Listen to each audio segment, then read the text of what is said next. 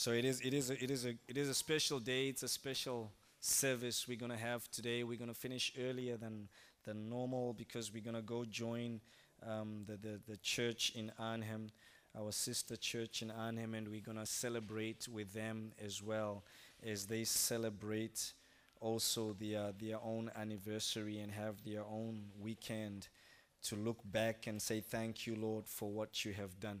But I just want to speak to us today before we go there. I just want to speak to us this morning, just something on top of what the man of God was preaching to.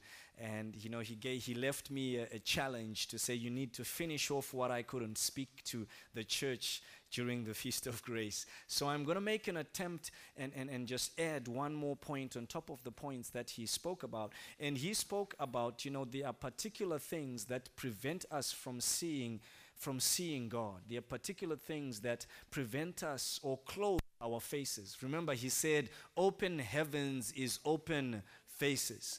And he says there are things that close our face, that prevent our faces from seeing the heavens that are open before us. And so today I want to speak and just add one more thing, perhaps two, depending on the time. I will try to achieve something that I hardly achieve, is that just to finish in a very short time.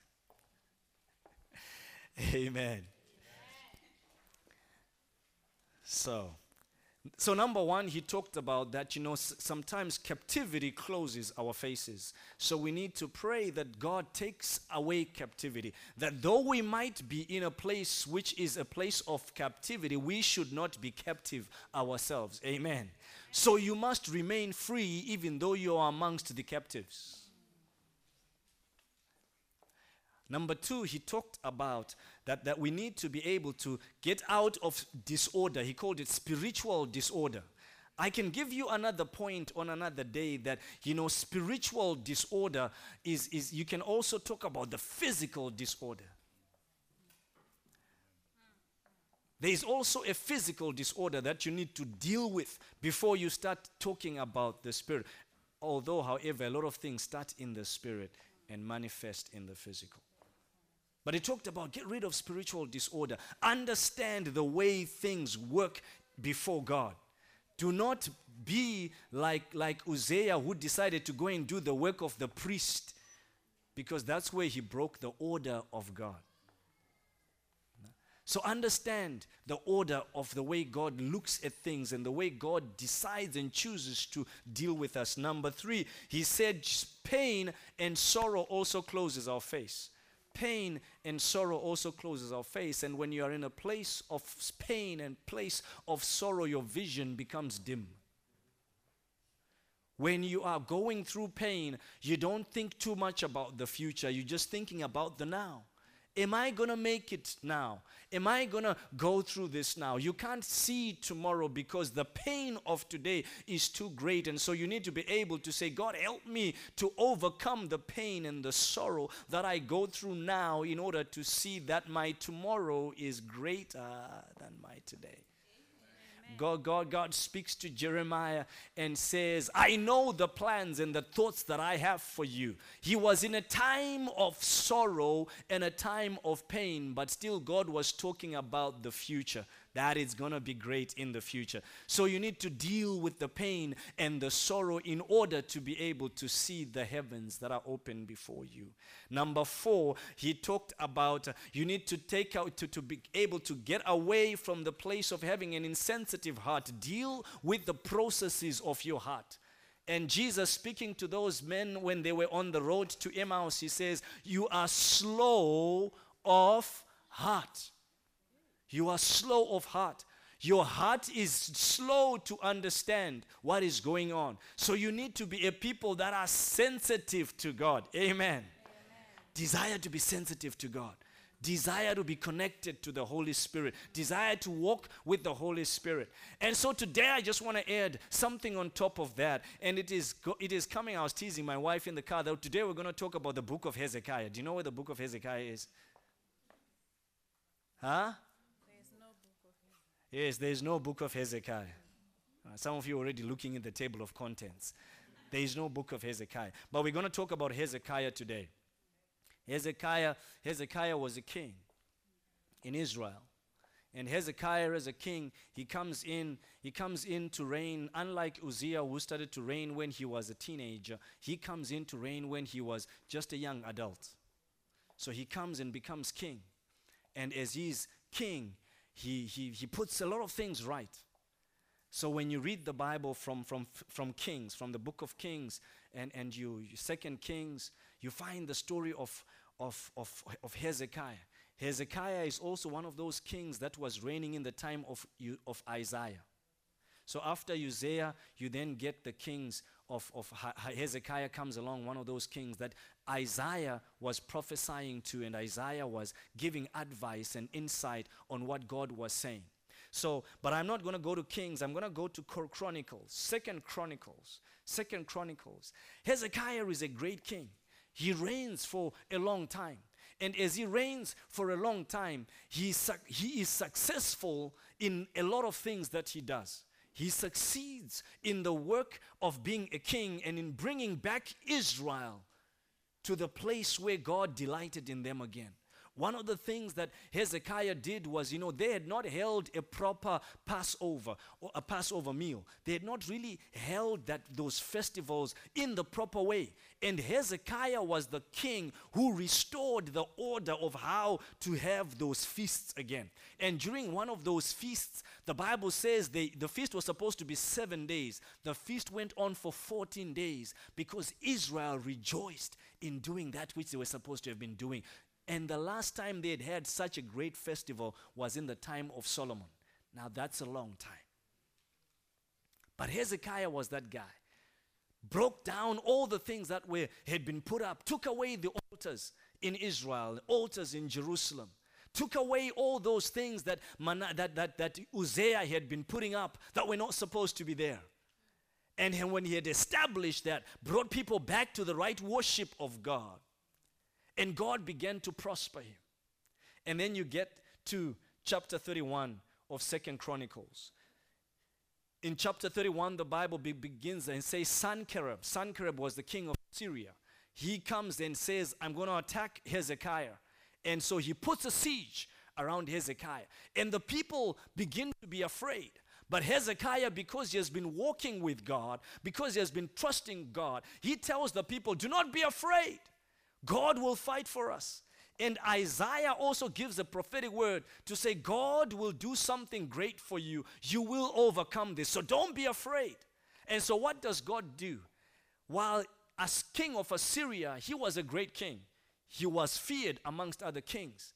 God sends an angel into the army of Assyria and just wipes out that army of the king of Assyria.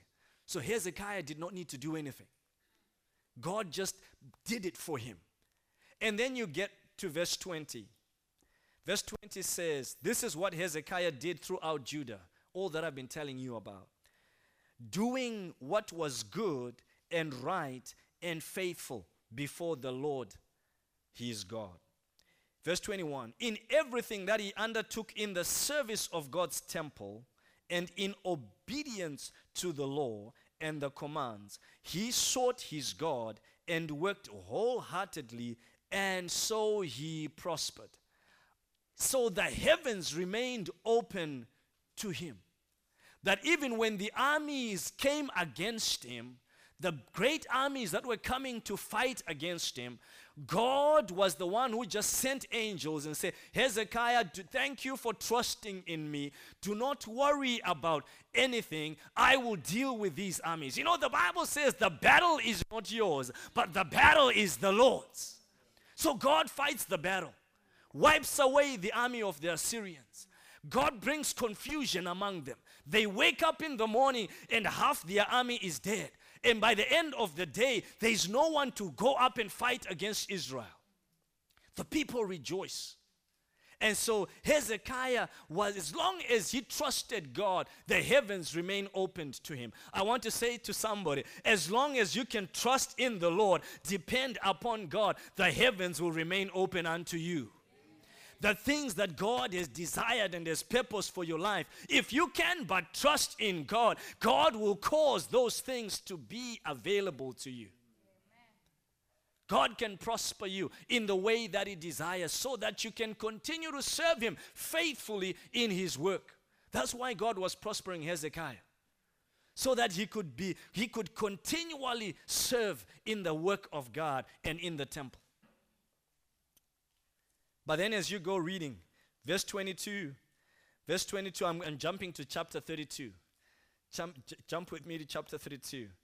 And so the Lord saved Hezekiah, verse 22 I'm reading.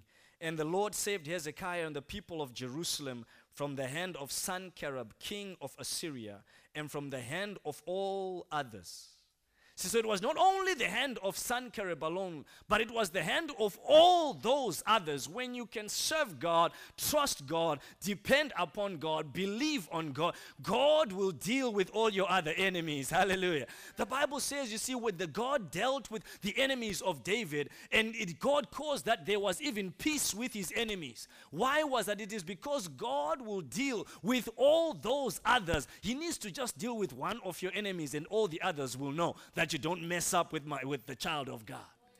You see, God needs to deal with your enemies, and you need to trust Him to do that. And when you've trusted Him to deal with the things that want to bring you down, the things that want to destroy your life, the things that want to set you back, that want to see you failing, that want to see you not prospering, see you not progressing, when God deals with those things, when God deals with all the things that keep standing and putting blockers, throwing spanners into your wheel, once God has dealt with one, the others will know that that one there has the Lord on his side. And we need to come to that place. So this is what God has done for Hezekiah.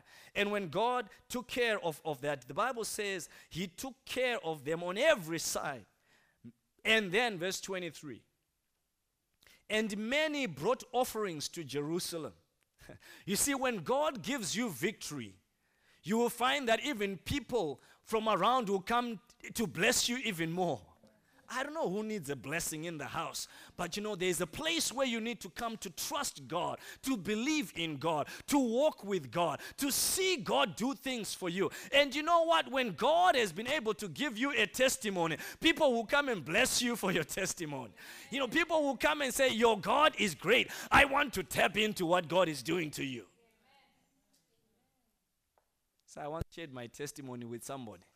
And they gave me an envelope afterwards and said, but what is this one for? Say, what God has done for you, may He do it also for me. This is my offering. I'm tapping into the blessing. See, I began to understand what was happening to Hezekiah, because the Bible says many brought offerings to Jerusalem for the Lord and valuable gifts for Hezekiah. So people will give a gift. You say, I've seen people run to the altar because they've heard the testimony and they've put something at the altar of the Lord. And they've also said, I want to tap into that blessing. But there's also another dimension where God, when people just come and even bless you because they say, whatever it is about you, I saw into your life that I might reap also in mine. That's what was happening here with Hezekiah. And so the Bible says, and they brought gifts to Hezekiah, king of Judah. From then on, he was highly regarded of all the nations. So he had been a great king, but God lifted him up even higher. When the heavens are open for you, you will be lifted up even higher. You see, man will honor you, and God Himself will honor you. You will find favor with God when the heavens are open. But child of God, listen to this. I jump to verse 20. I just continue, verse 24. And in those days, Hezekiah became ill. It sounds quite contrary. That we are talking about Hezekiah being highly lifted, and the next sentence says, and Hezekiah became ill. Why was he becoming ill? He was ill to the point of death, and he prayed to the Lord, who answered him and gave him a miraculous sign. See, God answered Hezekiah at the point of his death, gave him a miraculous sign. And the next verse is the verse that I want you to pay particular attention, that your heavens may never be closed. Can you read it with me?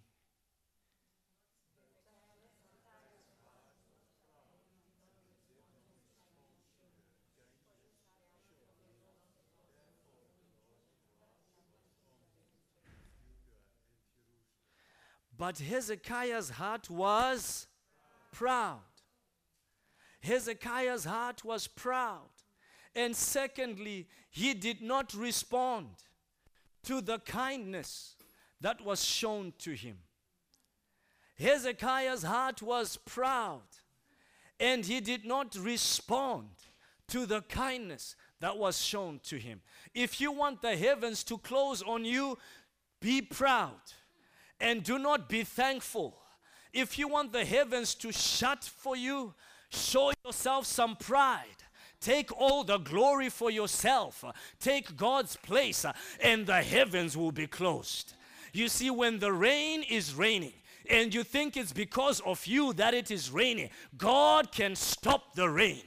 Oh, when you think that is because it's your power that things are happening the way you are, because I am so bright, I am so brilliant, I can do calculus with the back of my hand. When you think it's because of you and not because of your maker, the heavens are going to close.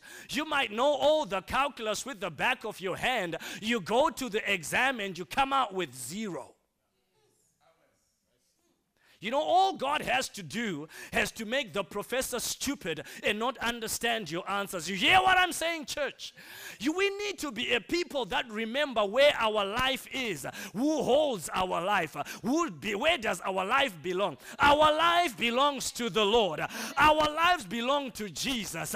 He is the maker, the author, the perfecter of our lives. We must not forget God. Tell your neighbor, don't forget God. Whatever happens, whatever God gives you. You see, just because you drive a nice car and you put your hand outside the window does not mean that God is smaller than you. Just because you step into the house and the door opens as you come in and closes behind you doesn't mean that God is no longer in control. Just because you've been able to synchronize everything by the touch of a finger, the bathroom starts to warm up for you. You go in and you take a shower and the wardrobe is giving you clothes that match the mood of your day. That doesn't mean that God is no longer in control. If God says stop, it will stop. It stopped for Hezekiah. He was a great king. He was honored by many other kings. He was standing in victory. People were sending him gifts, but God said, from today, Hezekiah, you're gonna die. We need to be a people that are sensitive to God. So when God does something good for you, remember to come and give a testimony. Remember to come and say, thank you, Lord. When God has done you good, remember to appreciate him. Say, God, thank you because you are faithful. I thank you, Jesus, that I'm awake today. You see, when the day hasn't gone so well for you, I need you to sit down at the end of the day and say, Lord, thank you. It may not have been good, but I'm alive. Hallelujah. Lord, thank you that I didn't get that contract, but God, I have another chance. So we need to be a people that are faithful and a people that are appreciative of the God that we have. God must be honored. If you go to Daniel chapter 4, you will find a story of another king. You see, pride is often coming when we have succeeded. And we all love to succeed. My God, I love to succeed. I want to succeed even with what I've dressed in. I want to walk out of the door feeling I've succeeded to dress myself. I want to go to work and come back saying, today was a fruitful day. I'm frustrated when I go to work and I have some targets and I come back and I say, I have not met those targets. I just feel like working on. Everything is ticked and done because I just love success. I love a good result. I love to have people that have said, we have practiced, we have trained, and this is our result. We did well. I love success. I love to go higher. I love to hear them saying, well done. I love it. It's great because we all love success. I love to see my life making progress. I don't want to be where I was last year. I'm not going to be where I was last month. I want to move forward. But you know what? In the successes of our life, there's something that we need to watch out for, and that's called pride. It's called pride. It's called pride. And so another king, Nebuchadnezzar, in Daniel, in the book of Daniel, you have to read and follow Daniel, walking with Nebuchadnezzar. Nebuchadnezzar rises and prospers. So the Bible says, King Nebuchadnezzar, to the people, nations of and men of every language who live in the world, may you prosper greatly. And I'm telling you, Nebuchadnezzar prospered greatly. This was what people were supposed to say after he had made this huge image. So suddenly Nebuchadnezzar forgets that it was God, the God Almighty, that same God of the Israelites, that had said, I will send somebody, I will send a foreigner to go and take my people into captivity. Why? Because my people under Hezekiah and all those other kings have forgotten me. So Nebuchadnezzar is just an instrument of God. He comes and takes the people and builds a great empire.